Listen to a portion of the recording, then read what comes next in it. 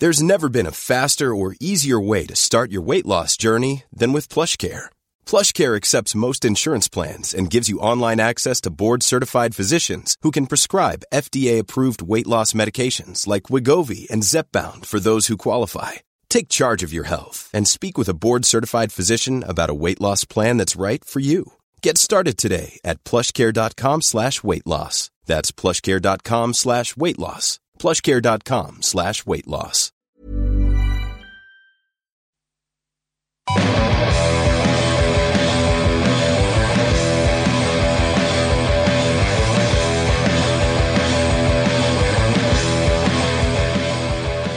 Welcome along to the Wise Men Say podcast with me again, because Stephen's done a corner. I've got a statement from him here, just going to get it on my phone. It's a text message. It says, "Soz mate, like M8. M8, wow. M8, soz mate. Very 2002. Couldn't make it today. Soz, again, plus textbook." So, yeah, he's not coming. That's his statement. And did you text back? What did you say? No, I didn't text back. I left it. And going so to he has to address listen it to at this. the press conference next week. But yeah, he's not coming. So Craig's not here. Swanning around in America. Aye, so having fun. So Rory's the non-league Craig Clark today. Aye, I'm on the other side of the desk. Yeah, it's and, new. It's exciting. We're joined by Gary Spalding, who hasn't been on in a while. The Wise Men Say regular, apparently. Nice to be back. Talking to the mic, please, Gary. You're too Nice far to away. be back. There you go. That'll do. We've got a debutant in the form of Gavin Henderson of the Roker Report. Hi, all right. Big sigh there. It's like Andy Dawson at the start of Atletico Mints there. Yeah, it was. Yeah. Have you got a fat voice, Gav? No. Very niche. If you don't listen to Atletico Mints there, it just sounds like an insult. I listened to like one episode of that, so I'm not on it. Not up on it? Nah. It's worth a listen, I think. It's Yeah, quite good. I enjoy it. It's funny. Shouldn't be plugging another podcast. Well, you can fit it in around hours. In and around hours, yeah. So it was an interesting weekend filled with disappointment and some brief joy in the fact that we took the lead in a football match and we played quite well in it, which was novel. And then threw it away within 5 minutes, which is quite common. We never keep a lead, do we? Ever? Like, No. you're kind of watching the game and like, you just know it's like, even with 10 minutes to go, when that penalty goes in, I was sitting thinking, yeah. My first thought was just, this is the time we scored at Southampton last year. So I just couldn't help but remember Virgil van Dijk breaking me heart, and this time it was less heartbreaking. Yeah. Did you manage to see the game? Either of you? It's just one of those things, isn't it? It's like Sunderland do this to you. We were in the lead, and I thought after 5 minutes of being in the lead, we're not keeping this. You just tell it was coming, even though it was a stupid mistake. I don't know. It felt like it would happen. It always felt like it would happen. It is that known inevitability of Sunderland, isn't it? The feeling that you get when you know, because anything good has to be obliterated really quickly just to get you back down to earth. And I think that's kind of reflected in the games. Don't know what you thought, Gary, about the game in general, if you got any points. To be fair, after watching about 10-15 minutes of the game, I would have snapped someone's hand off for a draw. Yeah. Because they came out the blocks quick, didn't they? But, as the game went on, we sort of grew into it. So we played some decent stuff, actually, in patches.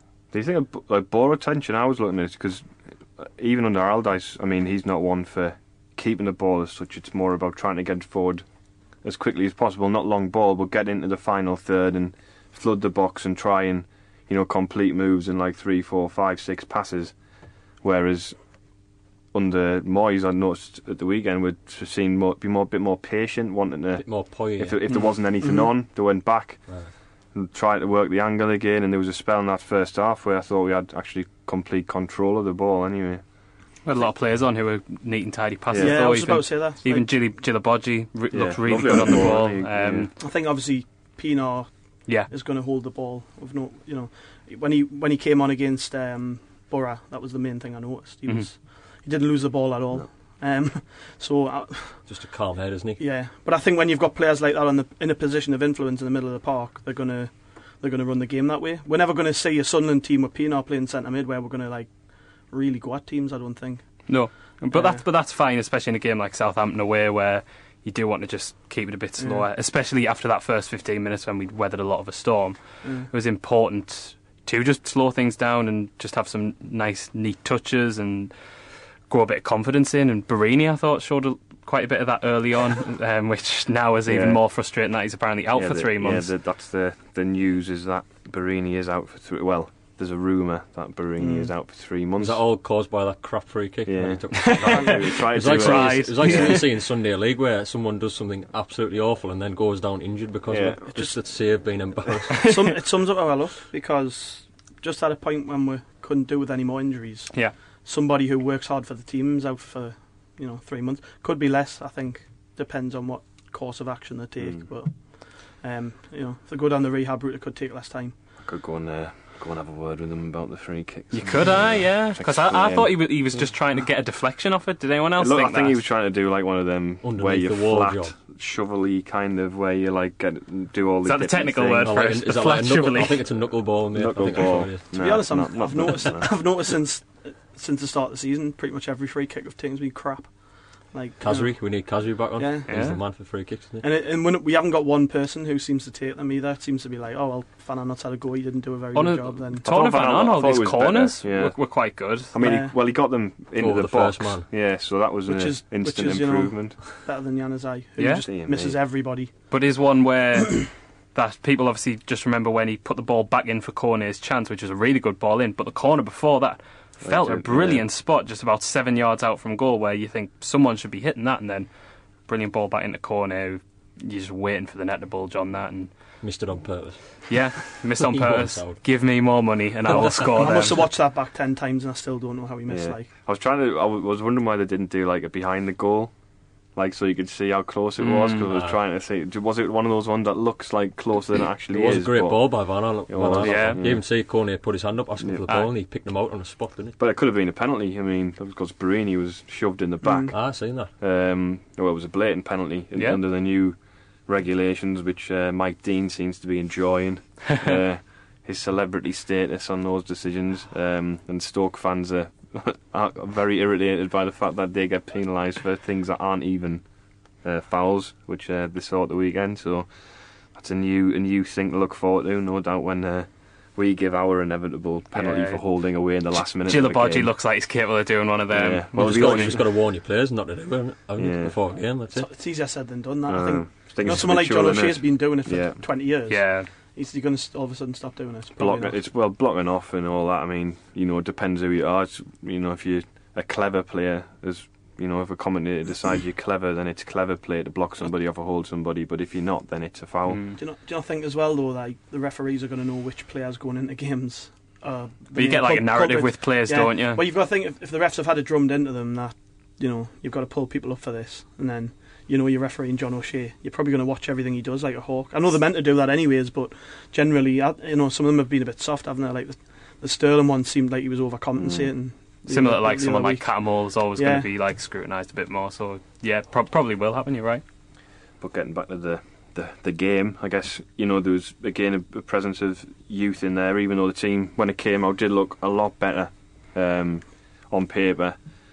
Seeing obviously Manquillo come in. Cornet was back, Rodwell into midfield rather than centre half. I mean, what did people think about Rodwell? Because I thought the game passed him by a little bit at times, but a few people thought he had a really good game. I think he's been alright. When you sort of not bother about him, he seems to have a good game, I think. But I think he's one of them players that the more he plays, the better he's going to get, because he's been in and out, hasn't he? I think he just looks so much better playing just in front of the back four. I'm not saying keep him in there instead of Kirchhoff. When Kirchhoff comes back, you definitely have Kirchhoff in. But he was organising quite well. His off-the-ball work was really good. Southampton never had a shot inside the box. All their shots were outside the box, which obviously you give credit to your defenders for that. Your full-backs aren't letting them in from the wide positions, but your man in front of the back four is massive in preventing that. So you've got to give him some credit for that. He was quietly good, I think. Yeah, it wasn't a world-beating performance, but just did his job pretty well. He's shown that maybe under Moyes, maybe in that position, we know that he's not really a good box-to-box player. Don't give him that kind of responsibility. But if you just say, look, you just sit here, stop them from playing, don't let them into the box, win your aerial battles, which he's really good at, and he'll perform well. He's shouldering a lot of responsibility as well, doing what he's doing, because he's the only centre mid on the pitch, really. The only natural one, yeah. So, a lot of responsibility falls on his shoulders to delegate, I guess, and organise. And he's, to me, I prefer him. One thing I noticed when he first arrived was that he was being asked, I think, by Poyet to make late runs into the box at the end of things. I haven't seen that as much, since Poyet left. But I think that's probably his strength. He's quite good. I know he missed that absolute sitter. I can't remember who it was against last year. I think it was Leicester, wasn't it? But generally speaking, he's quite a good finisher. He's got all the attributes. He's got to be a good player, hasn't he? He's good in the air. He's good body type for where he's playing on the pitch. He's got 2 decent feet. We're just waiting for him to just be that player. But Moyes knows him better than anyone, doesn't he? So that probably comes. Could be confidence. Yeah, as well. But when he broke through into Moyes, he was playing as a deep line midfielder. So I think it's game time. Does Moyes, and like you say, Moyes knows him better than anyone. Is that the position for him? I think a lot of his issues stem from it's psychological, totally, isn't it? Yeah. And if he knows that a manager that has got something out of him in the past is back in the frame, like Moyes has come along, and he's probably like, well, it's a fresh start for me. Maybe mentally that peps him up a bit. Yeah, someone has asked at James XO, says, is this the season Rodwell finally comes good? Not necessarily. Not necessarily. Well, right, it doesn't have to be like, if we can just have performances like that. No one is saying he needs to be dominating every single game, but coming good would just be, a season where he's largely injury free. He can stake a place in the team, not just because other players are injured, and just can be 7 out of 10 every week. For that kind of position, that's all you really need. I think he doesn't mind where he's going to be playing on the pitch as well, even though I think he prefers centre midfield, doesn't he? But he said in the past, if he's playing centre back, he doesn't mind. He just wants to do a job for the team. So he just wants to play football, which is understandable, really. For a pro footballer. Staying in the midfield area, the 3 positions in front of the central midfield 2, I guess, if you're playing the 4-2-3-1, which we seem to be playing. Obviously Gooch was in there, and Januzaj and who was it again at the weekend? Pino, Barini. Sorry, Barini was back. Yeah. So obviously that was a change from the other week when Watmore was in. Khazri seems to be down the pecking order. Some people have been asking about Khazri and wondering, what's going on there. I think Scott Young at SB Young _, says, what's the status of Khazri, one of our best attacking options, best corner kickers sitting on the bench? Is he not the Moyes player? There's something not right there. When he played against, I don't know if any of you were at the cup game, but he was shocking. I thought he had a bad first half, but he was better in the second. Yeah, he just didn't look right. I don't know. He seemed to play with a lot of confidence towards the end of last season, and I don't know whether the managerial changes affected that, but. He was back late when he was away. I heard Moyes say something about that in the post-match conference that he was back late and maybe he's not up to the fitness standards. But Moyes has got to watch games from last season, seeing the influence that Khazri had on the games. He's obviously a player. I know every case is different as well. There's some reason behind it. Yeah, I know every case is different, but the lads who went to Euros seemed to feature quite heavily from the start. O'Shea was playing midfield against Man City, and he actually came back after Khazri, I think. Maybe Khazri, though, it's his first. He had 5 months in the Premier League after playing in France, and he's a high action player, isn't he? He's really plays with a lot of intensity, and maybe that, and then going away for Tunisia in the qualifiers, maybe it's just been all a little bit too much for him. I don't know. You don't know what's going on, really. I wouldn't. A lot of people were speculating he would be off, and I don't know whether that's the case because with Varane being injured now, though, we cannot afford to let him go. But even still, when it was quite clear publicly Kone wanted to leave, Moyes was still pushing to play him, so it would seem strange if Khazri was pushing to leave as well and we weren't being told about it, if that was the reason why, because he's shown with Kone that he's prepared to play these players even though they don't want to be here necessarily. Maybe there's the fact as well that Lenz I know Lenz apparently might be off and everything, but it's a similar thing, he's still to Kone, he's still here, so let's play him. Lenz looks good in the last 2 games. He came on, he obviously set to forward for the penalty, good bit of work there, and he did really well robbing the ball of one of the Southampton midfielders when he played it down the line to Watmore and he squared it to Defoe. So maybe just whatever in training and in games, Lenz has shown a bit more, and he thinks for the moment at least, while Lenz is still here, I'm going to use him instead of Khazri. Well, Big Frost 5, Ryan Frost says thoughts on DM subs on Saturday. So Lentz, obviously, who touched on there. But obviously, Love coming on in centre midfield. Yeah, it was strange. And does this show a lack of defensive options? And I think somebody else mentioned, if I can't find them, about how did the substitutions cost us? You see what the problem I had with the Love substitution is that the lad clearly needs to be taken out. It's going to harm him long term, because you're putting him in situations where he can't even play very well at right back, and you're putting him on centre midfield, and he struggled from the off. First ball that came to him, bounced about a mile away.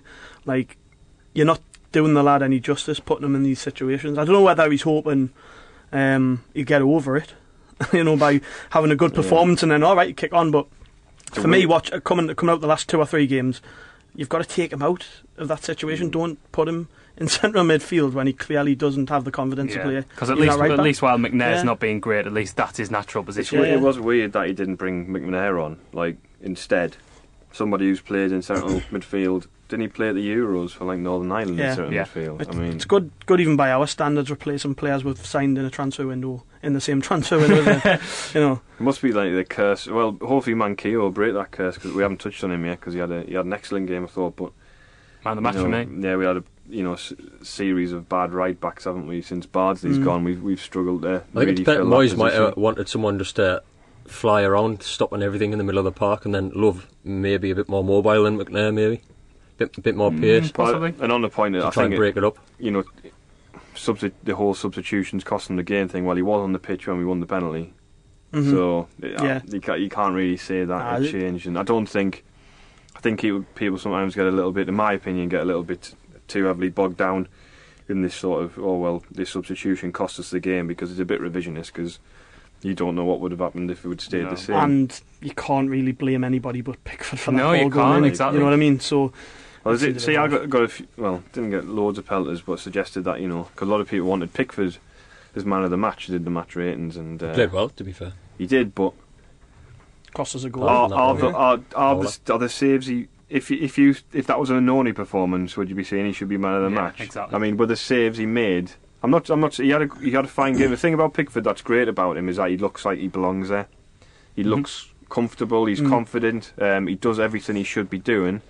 And the saves I thought he made, they're all shots from outside the area, relatively close to him, which he they're like the bread and butter saves, aren't they, in the Premier League? Those ones for a Premier League goalkeeper. So a couple of them were awkward, to be fair. One got a bit of deflection on the way. That one at the near post and a bit of spin. That was and the one from long, there was a good save where it was quite down to his right, but again, it was quite close to him. Wasn't right in the corner. You'd expect them to save them, but they're still decent saves. Yeah, they're decent enough saves, but then the one he let in, it's cost you the points in the game. Like, you can't deny it. It bounced just before him, didn't it? That's the only sort of thing you can. But I mean, Premier League. You've got to stop. You've got to stop it. Like, but if it was in the air, 100% save. But if it's bouncing just short of him, it's one of them that I've got the problem I've got is as well though is like he's made one mistake, and then I know I was looking across on Twitter about an hour ago, and people are already wanting him out of the team. Really? Yeah. No, that's the thing with the goal. That's the thing with the goalkeeper. If you make a mistake, you've let in a goal. But whereas if you're a midfielder and you make a mistake, your mistake's much more highlighted. I kind of just put it out there and said, we need to stick by him. Of course we do. And a lot of people were straight away going, nah, we need him out of the team. Sign Joe Hart, just sign Joe Hart. Like, that's as easy as that, and it's football manager. To be honest, if we could get Hart, I'd take him. Absolutely. I mean, I don't think you can be in a situation where a player like that comes in. I think the big thing and playing in our favour with this is we're probably the only Premier League team who need a first choice keeper now. Yeah. And I think his only other option's Torino, by all accounts. I mean, there will be teams looking at him, but who's going to stump up the money it's going to cost to get him? Who really needs him? Do you know what I mean? And with Pickford as well, I mean, obviously he wouldn't go out on loan again with the injury situation, because he'd be number 2, which would be a bit of a shame. But if you could get him a move where because he was playing in Preston and he was playing in the Championship, which is fine, and he was popular there and played well. But I'd be interested to see him he'd playing for a top of the Championship team where there's pressure on real pressure on the results in terms of are you going to get in the playoffs, or are you going to get into the top 2 and see what that does, because I think it's very different playing in like a mid-table championship game, when you're playing the Premier League every week, is like an event, in it. Every Especially game in the is first like an event. 6 months of the season, as opposed to the last 6 months. Isn't he only 21 still? 22. 22. So, I mean, he's going to be a brilliant goalkeeper, and he's got the thing is, that's the thing. And a lot of people are saying, well, you know, if not now, then when are you going to play him? It's like, well, next year. You know, and goalkeepers he's going to be around for 20 years. I don't think that would loan him out if we did get hot, though, because we couldn't.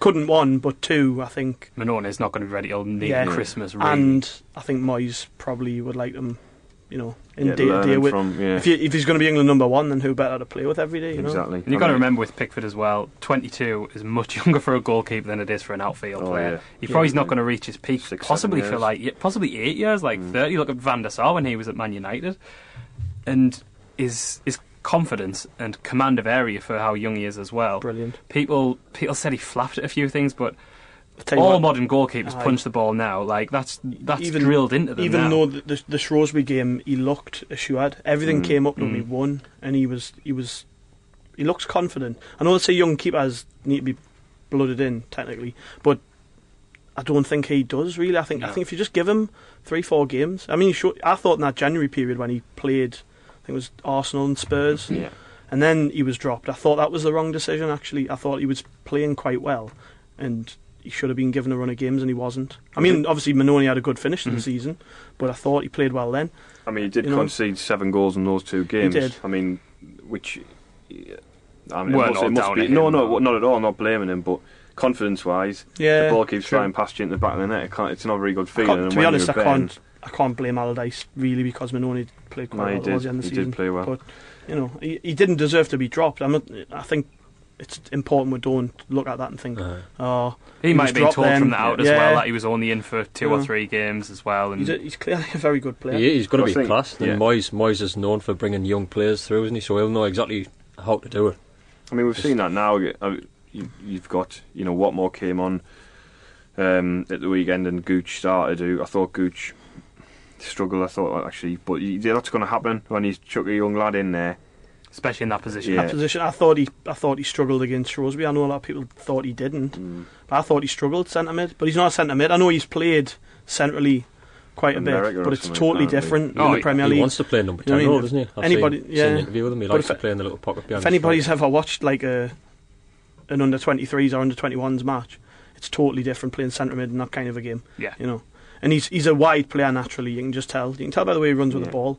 He holds it quite well, actually. Well, that's the thing. He doesn't release it quick enough, does he? Only when he's in central areas, he wants to run. He wants to carry the ball, but you've got to move the ball when you play in the middle of the park. You've got to keep moving it, and he wants to carry it into the area, and then when he gets there, it's like, right, where do I release the ball? Either the pass is gone or the space closes up. And a few times where he was getting to the edge of the area, it's almost like he's got to turn his back on the goal and shield the ball away to try and protect it. But he'll learn. He will learn. But these young players, you know, it sounds like it's somewhat we're being overcritical, but when you can see in the future what they might bring to the team, but in isolation, in one game of football, you've got to judge them on what's happened. And Pickford, you know, the mistake has cost us 3 points, unfortunately for him. But that doesn't mean he's going to be a bad player in the future. No. Quite the opposite. And the same with Gooch. He's going to have a few rough games. I think Watmore's an interesting one because since he's come in, like burst onto the scene in that Stoke game, particularly last year, I would say he's plateaued a little bit. I don't know what you guys think. Yeah, he seems to overdo everything he does. I don't know if that makes sense, but he'll chase a ball down, but he goes flying in, and then when he wins the ball, he keeps running and doesn't release it quick enough. You saw that against Middlesbrough massively. He didn't pass the ball quickly enough. I know it's easy to shoehorn him onto the wing because he's quick and I think he's a forward. Well, he's always been a forward. He's been centre forward through his whole career as a kid, going into the non-league, and then even for the under-21s, I think he got 20 odd goals 2 years ago playing centre forward. But then because he's quick and small, he's out on the wing. He's not a very good deliverer of the ball. No. I think the problem now with teams playing more like 4-3-3 or 4-2-3-1, they're not going to play, you know, so many players through the middle. So it's like, well, if we want to get someone in the team and he's got, like you say, he's got certain attributes that lend lend himself to playing wide. I mean, Connor Whippen played wide. You know, he's not a wide player, but to get them in the team, they've got to adapt these players now. Do you not think, though, with Barini being out as well, it might be a chance to put Watmore more centrally? Well, we kind of started in a bit of a diamond, didn't we? With Barini, Defoe and Januzaj were interchanging quite a lot early on. They're very fluid in the way they were moving. Seems to be could you put Watmore into that? Seems to be a bit of a... There's been a bit of a return of the 4-4-2, hasn't there? Yeah. I know it's not straight out, 2 centre-backs, 2 wingers and 2 strikers. When you're ready to pop the question, the last thing you want to do is second-guess the ring. At BlueNile.com, you can design a one-of-a-kind ring with the ease and convenience of shopping online. Choose your diamond and setting. When you find the one, you'll get it delivered right to your door. Go to BlueNile.com and use promo code LISTEN to get $50 off your purchase of $500 or more. That's code LISTEN at BlueNile.com for $50 off your purchase. BlueNile.com, code LISTEN. Hiring for your small business? If you're not looking for professionals on LinkedIn, you're looking in the wrong place. That's like looking for your car keys in a fish tank. LinkedIn helps you hire professionals you can't find anywhere else, even those who aren't actively searching for a new job but might be open to the perfect role. In a given month, over 70% of LinkedIn users don't even visit other leading job sites. So start looking in the right place. With LinkedIn, you can hire professionals like a professional. Post your free job on linkedin.com/people today. But I've seen there's a couple of teams this season now are playing with 2 forwards. Southampton have been doing We started a few games this season already with Barini in behind Defoe. Yeah. It's still more of a 4-2-3-1, but he's playing kind of... It's getting someone up there with another striker. And it's just about having good movement in your side. You can't play it rigidly. I suppose it could work because Defoe holds the ball quite well. Yeah. He gets the ball into feet and never loses it with his back to goal. He always finds somebody. Maybe that could be something to look at. When you've got someone like Januzaj drifting around in a free roll as well, because I thought Januzaj was excellent on Saturday. Drifted in and out a little bit, but... That run, Yeah.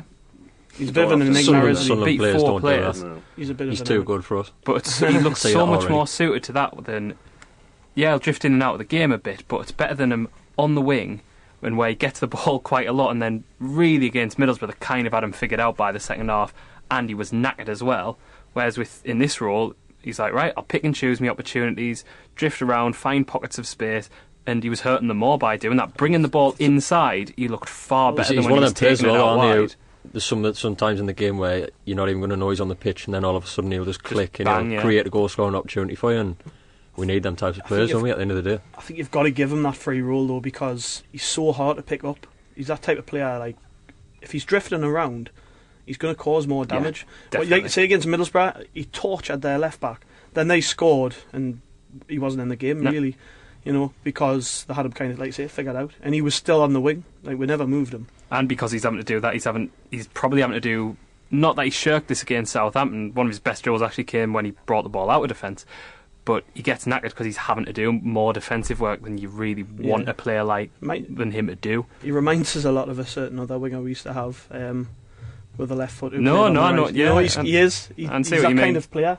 You see him when he gets the ball, he slows it down. He still tries to go down the line and do his man, but he slows it down. And I always thought that Johnson was better through the middle. I think going forward, we've got a lot of options in that position. But with Barini injured, we've got to settle on a team. For me, that was a big thing for me coming out of the game at the weekend. We're making a lot of changes that maybe we can't help. It's particularly midfield. I think Pienaar playing in the middle is all right for now, but. I think when Wednesday comes, we're going to have a better idea of what's going to be happening going forward. As well as we've praised Pienaar, like we've said Rodwell did okay, and obviously Gooch has done well in patches.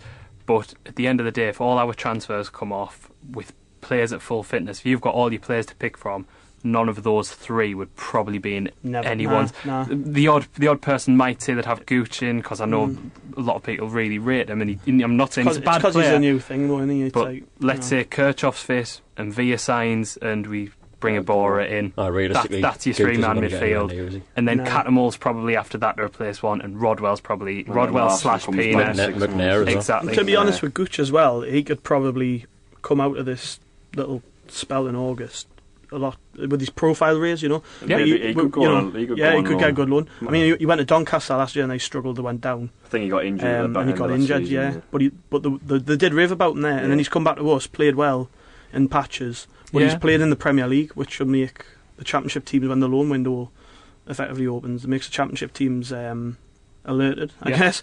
But I think he does need. I think about this with a lot of players. I think he needs to go somewhere as well and have 20-30 games playing in a tough league, and then come back to Sunderland, because he is clearly good. But we've been talking about, he drifts in and out, and he's learning on the job, isn't he? Yeah, we probably won't have that luxury though, will we? Because of injuries and other players leaving. I've watched a fair bit of Championship football the last few weeks, and I think he would do well there.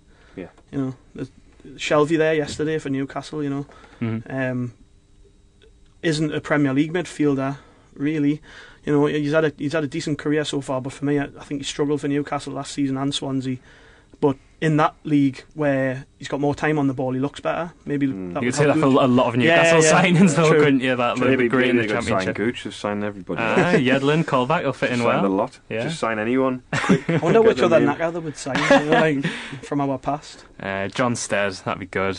No, realistically, which players are still knocking about that could end up there?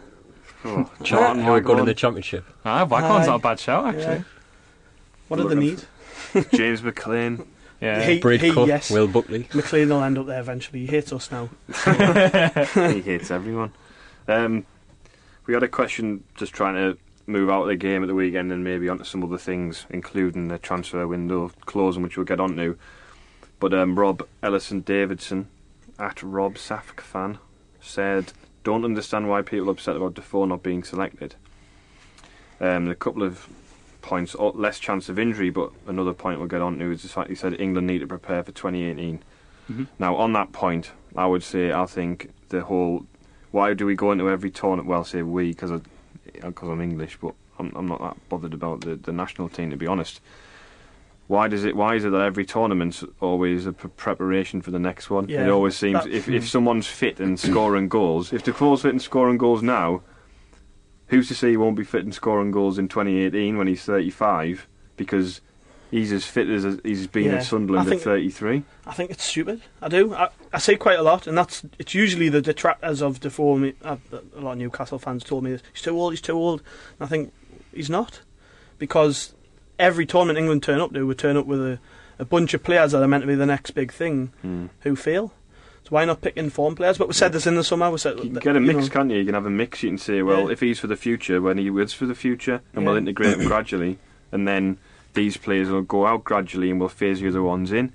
But instead of just deciding that, well, they'll have tournament experience now, go through beast qualifying, because they always do, because it's easy, and then get to the tournament and just completely fall flat on the faces and decide that everyone's a national disgrace, and then go. But I mean, Allardyce, people were kind of talking about it like it was going to be this like revolution, and it's no different. He's picked a winger and that's it. But to be fair, Allardyce will want to have a look at the group of players that he's got, won't he, and like decide what he's going to do with them, see what he can get out of them. But I was a little bit surprised that Defoe didn't get in, because I was when I seen Sturridge's name before the the tournament. He was like, "Well, I would take Defoe." Well, what's changed? What do you've got? Does he even pick the team though? Yeah. I mean, you could argue not just Sturridge, but Vardy as well, and Kane is in the squad as well. Yeah, like 3 goals between the strikers. I think. 1 goal between 3 strikers. You can kind of see why he's picked Kane, because he does offer you something different to someone like Defoe, and you've got to. You can't just obviously change everything. Sturridge is a funny one, isn't it? He's not even getting a game at Liverpool. No. Yeah. But that's the thing. I think that's why. Well, definitely myself. You become so disenfranchised with bothering with England, because you see every week certain players do things and they deserve to get a go and they don't. Drop Wilshere though. That was something. To be fair, he'll be back in. He always gets back in. It will. It'll be nothing will change. You can run down some blind alleys and fall over and then get booked and or sent off and or injured. I think a lot won't change as well, because what options does he have to a certain extent? The defence looks. I'm surprised terrible. Ben Gibson didn't get in. I'm surprised maybe Scott Dan didn't get a go. That's the thing for me. There's players playing regularly in the Premier League who just constantly overlooked. And you've got to think even. It's pretty hilarious that he didn't pick Mark Noble. Everyone thought he'd finally get a chance, and then he didn't. Maybe just easing himself in. It was. But I would have picked him. I know we're joking about it, but I probably would have picked him, because I thought that England were we're lacking a bit of bite. They've got no. The thing is, they play with an arrogance that is like, this team should beat that team, but that's not how football works, because you see it in the Premier League. You see it in the Premier League every week, every game, all the new managers who come over, like Guardiola, like after that first game against us, it's like, that's what it is, isn't it? That's the Premier League. It's tough. Like it is like, it's a cliche, but every game, I think, like now, every game is an event. Like everything around the hype and the build up during the week to the games, and it's like every game is like a big deal. Even the way the players come onto the pitch now. And did anyone go to Man City and see all the stuff they had out, like massive like banners on the pitch and stuff like that? You've got this ridiculous music when the shake hands. Again, we had stuff on the pitch, like flags and that before, didn't we? It's getting more. I think it is. It's more and more now, and every game's vital and towards whatever you're trying to achieve that season, whether it be 38 points seems like a long way away at this stage when you've got 1 point after 3 games, and the pressure builds very quickly, and that's why when you go back to people like Pickford and Gooch, and the pressure's on them to produce in individual games to get the results and get you out of that sticky spot. It's it's a big deal. But anyway, the on Defoe anyway, another. He scored in 10 away games or something. Yeah, like 10 away games in a row now. I don't know if it's in a row. He's got something. Some number consecutive away games. 6 in a row. He scored in his he scored in. That's it. 6 in a row, and he scored 10 goals in 10 away games. 10 goals in 10 away games, and he's got 6 goals in a row. Pretty amazing, isn't it? Really. That way you have a player that good. I think a lot of like neutral fans, and you saw it at the Euros, are wondering why he's not getting in. To be fair, don't think it is just Sunderland supporters, because he's already got a reputation. It's not like someone like Cattermole, who's never really broke through anywhere. Like Defoe's done it for England before and has shown that he's still capable of doing it. But from us, we can't afford someone to get injured anymore. So on the second point the gentleman made, and that second point the gentleman made, you can't really. You're glad in some ways, because if he gets injured, we are in serious trouble. Do you not think it's, I know off the injury subject, but do you not think it's such a lazy thing to say that he's too old? Like, oh yeah, totally. Like, has he ever showed any signs of aging? Miroslav Klose for Germany. He hasn't shown any, but he's always fit. He plays 90 minutes regularly. He's still scoring goals. What's his age got to do with it? But you also look at, say, a country like Spain, and they picked the lad from Bilbao, didn't they? Mm-hmm. I can't remember his name. You never had a cap before, did he? Alcácer or something like that. I can't remember. Al Pacino. He's off the Barca. I can't remember his name. Aduriz, that's the one. Yeah. I think he's about 34. And they picked him because he had a great season. He's like 38. Is he 38? He's pretty old. He's had like 5 or 6 seasons where he's just kind of been a bit part player. Costa didn't go. Yeah, because he didn't have a great season. Torres didn't go. Mata didn't go either for them. They didn't refreshing attitude from the manager. Didn't the strikers they take have 1 goal between them? Yeah, it was something. It was like the guy from Real Madrid, Morata, Alcácer, and Aduriz went. Yeah. And can you imagine England ever doing that? Just taking 3 totally inexperienced strikers who've had good club seasons. Could you kind of argue, though, that Spain have got, they've won the World Cup recently, they've won the Euros twice recently. A manager who's like Del Bosque, who'd already achieved a lot, can probably get away with doing that than someone that Roy Hodgson, if we go back to the Euros, could have. It's like I said before, though, how much say does the manager of England really have in picking the squads? Yeah. I know they wouldn't say that publicly, but I don't think they have much say in what goes on there, because good players keep getting overlooked for ones that sell hair products and deodorant. I think there is a system in place there that that's a funny thing about Catmull. I mean, I'll try and close this point down since we've probably digressed a bit too much in England, but someone like Catmull's come through the system, and he was under 21s captain, and then that's it for him. Whereas in the past you've seen people like Heskey and James Beattie and people like that who've played in and Alan Smith, people who've been involved in that England setup all the way through, and then they kind of get shoved into the first team picture because they've been in the system for such a long time. Even if they are out of form or whatever, it's almost like they've been brought up in this environment where it's like Team England, and you're within that group of players, almost like the cricket with central contracts or something like that. No, if you've got a central contract, doesn't matter how out of form you are, you'll still get in. Often, I mean, that's not so much the case now with the cricket, but But anyway, moving on to cricket now. The transfer window. Yeah, speaking of cricket, there was a bit of banter, wasn't there, in the week with the Warwickshire players and the looked nothing like Mvia at all. The Photoshop. It was just him holding the shirt. It was excellent. Absolutely ridiculous. That anyone would think that was Jan Mvia. Well, the thing is with that as well, it was such a poor photo. If he was really there, someone else would have got a better one. You know, a full restaurant like that, someone would have went, "Oh, that's that Jan Mvia." Or you'd probably go up and speak to him, wouldn't you? If you were like a Sunderland supporter, you'd not take a picture from 400 yards away. Yeah, exactly. Lamin Kone was just there trying to get a move somewhere. Anyway, Durham City, he was loitering around. How much money can you give me, Durham City? Yeah. Now with that beard. Aye, his beard's awful. No one's pointing this out. Kone's goatee beard is terrible.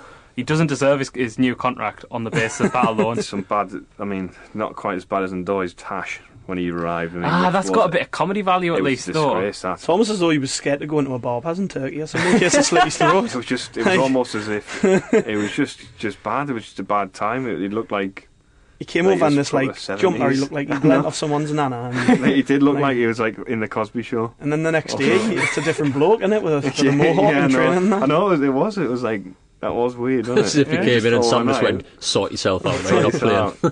Barini's got a nice beard, though. I know he's injured now, but he's got a nice beard. In the interests of balance. There's a player with nice beard. Will we sign anyone with a nice beard to replace Barini's nice beard? I'm not sure. Have a beard? I know. I don't even know what a Bora looks like. Yes, he does. He does have a beard. Does he have a beard? Is it a nice beard? Now, don't they? Gab's got a beard. He's got that old. Gary's got a beard. He's got that. Craig's got a beard. He's not here, but he's got a beard. Stephen's got a beard. Yeah. We need up our game. Our lads get grown. Not bothered. Yeah. Do my own thing. I'm a maverick. But yeah, the transfer window's closing on Wednesday. Hallelujah. So. I think it's going to be a busy few days, but if we sign the right players, even if we don't sign all the players we need, if we sign a couple of the right ones, how much of a boost could that be mentally for the fans and the squad? I think if it's an influential position we're strengthening, then massive. Like Iborra, if he's any good, if he's as good as people keep telling us he is, and people seem already excited. Dreadful when he gets it. It's like Lens. What was it? Like the guy from Sky said he was like Fellaini, but Fellaini, better. The Spanish Fellaini, non-league Spanish Fellaini. I worry because we're paying £7 million for him, and nobody else better than Sunderland is clearly going to pay that. But you could have said that about Kirchhoff, I know. Kone, Kazri, and I was kind of like look at these things the same way. I'm like, Moyes I need to see the guy might play have seen first. him in Spain and thought, "Oh, I like you." Oh, well, it might have been a deal that he's been trying to get for a while as well. To be fair, we just could have found out about it now. There's no logic to transfer fees, or you can't. No. There isn't any more. Anyway. $8 million for Julie Bodgie, and then you look at $25 million for Marcus Alonso. I think you kind of just pay what you're told to pay now, don't you? There's no signing on fees anymore apparently, and kind of that factors into it as well. If the guy's on a massive contract at another club, you've got to pay a lot of money to convince him to leave. Yeah. It's not just a case of here's your wages, but you've got to kind of subsidise some of that as well. But people are, like we were saying, people are already excited about Iborra. The Mvia thing, everyone will just explode. What players do we realistically need though? So we need a goalkeeper. We need a goalkeeper, arguably another central defender.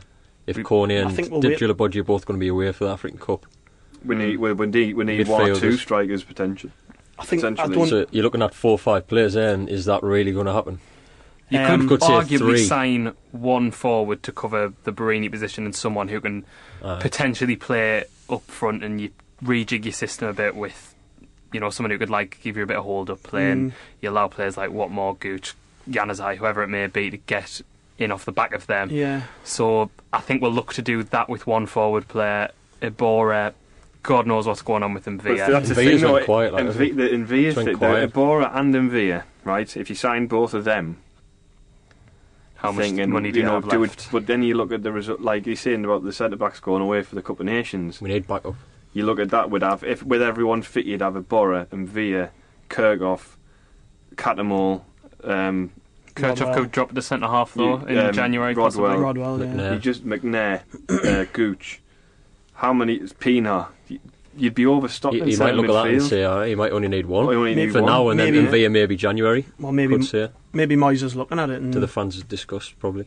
Maybe Moyes is looking at Kirchhoff and going, I can't trust this guy to be fit, so I need to sign somebody else. Yeah. And unfortunately, that's the case, You probably, if you're realistic, it was quite unusual that he had I know he got that one injury when we played Man United at home, but it was unusual that he didn't get another injury. Isn't it You're probably only going to get 20 games out of him this season. Hasn't he got a hamstring issue now, though? I think, I reckon he's back after the international break, doesn't he? His big That's issue, what Moyes said. Yeah, his big issues when he was in Germany were with his Achilles. And he had a big operation which kept him out a long time, and before that he had a big issue with his Achilles which kept him out a long time without surgery. So I was kind of hoping he was past all that. Hamstrings are just another thing on Oh, yeah. Isn't he having some sort of operation for a neural problem or something? I think that's what Moyes said. He's had some sort of needle in him. He's had some needles. That he's had. He's been poked and prodded.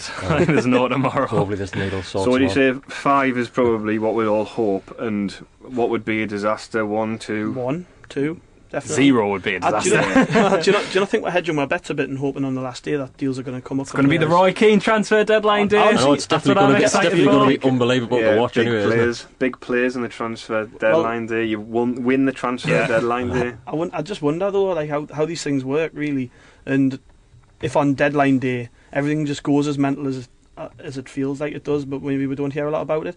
Like players who agents think they can get more money for if they push their luck on the last day. And I wonder whether Moyes is thinking that as well. Like, I definitely need a keeper, do a wait, and if we don't get Joe Hart or somebody else, we'll just get some old guy in who's on a free. You know what I mean? You keep it till that last day and maybe hedge your bets. I think that's maybe what we're looking at with Villa as well. Paul Musselwhite on loan then. I believe he's still playing. He's about 45 now. Get him in. Bring him home. I think everyone would be happy with 3 or 4. I think 5 might be pushing out a little bit. I think 5 would probably. I think if you're looking at keeper, centre half, and maybe 2 strikers or 1 midfielder, stroke 2 midfielders. I think 3 or 4 like experienced players as well. We've got our youth in now, so let's get a couple of old heads in who can. I think. Do you not reckon though that if we sign a lot of money? If we pay a lot of money for a centre forward, that's what we need. Signing money. Sign money because we haven't got any. How much can we pay for this money?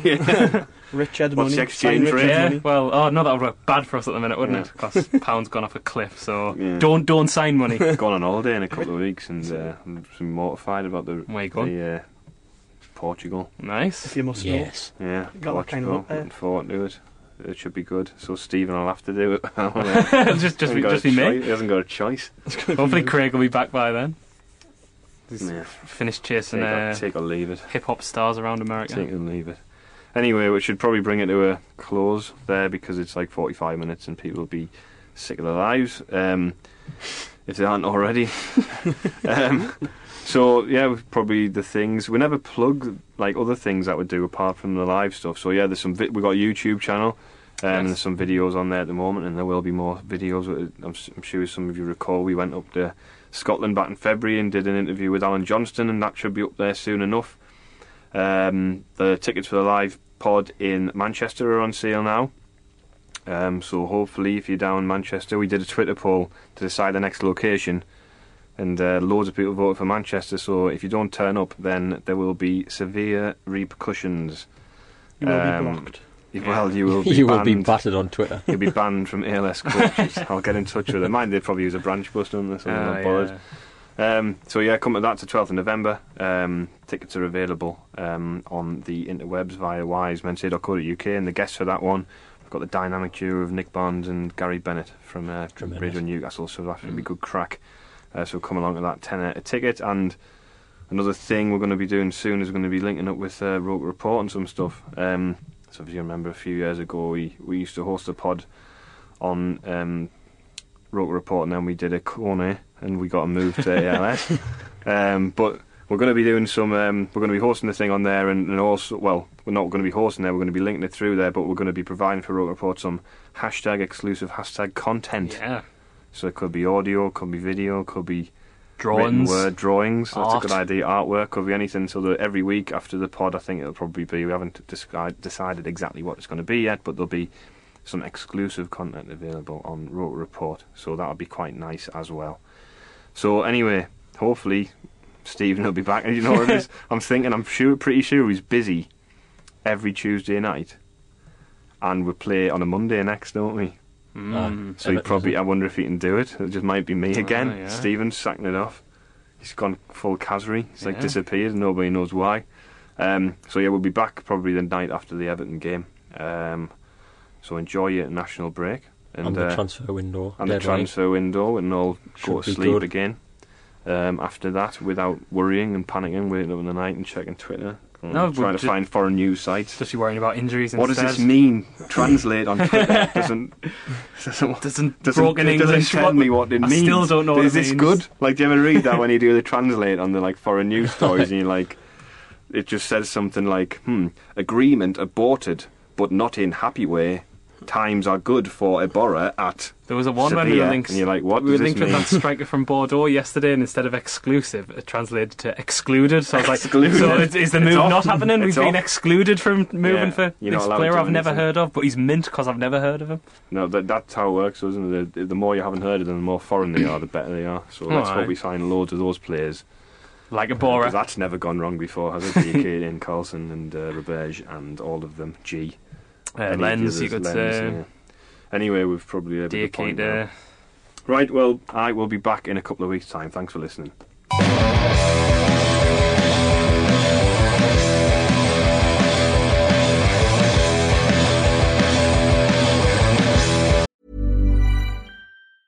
Mom deserves the best, and there's no better place to shop for Mother's Day than Whole Foods Market. They're your destination for unbeatable savings, from premium gifts to show-stopping flowers and irresistible desserts. Start by saving 33% with Prime on all body care and candles. Then get a 15-stem bunch of tulips for just $9.99 each with Prime. Round out Mom's menu with festive rosé, irresistible berry chantilly cake, and more special treats. Come celebrate Mother's Day at Whole Foods Market.